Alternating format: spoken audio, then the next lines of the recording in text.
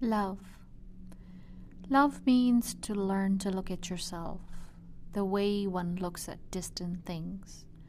For you are only one thing among many. And whoever sees that way heals his heart without knowing it from various ills. A bird and a tree say to him, "Friend." Then he wants to use himself in things so that they stand in the glow of ripeness.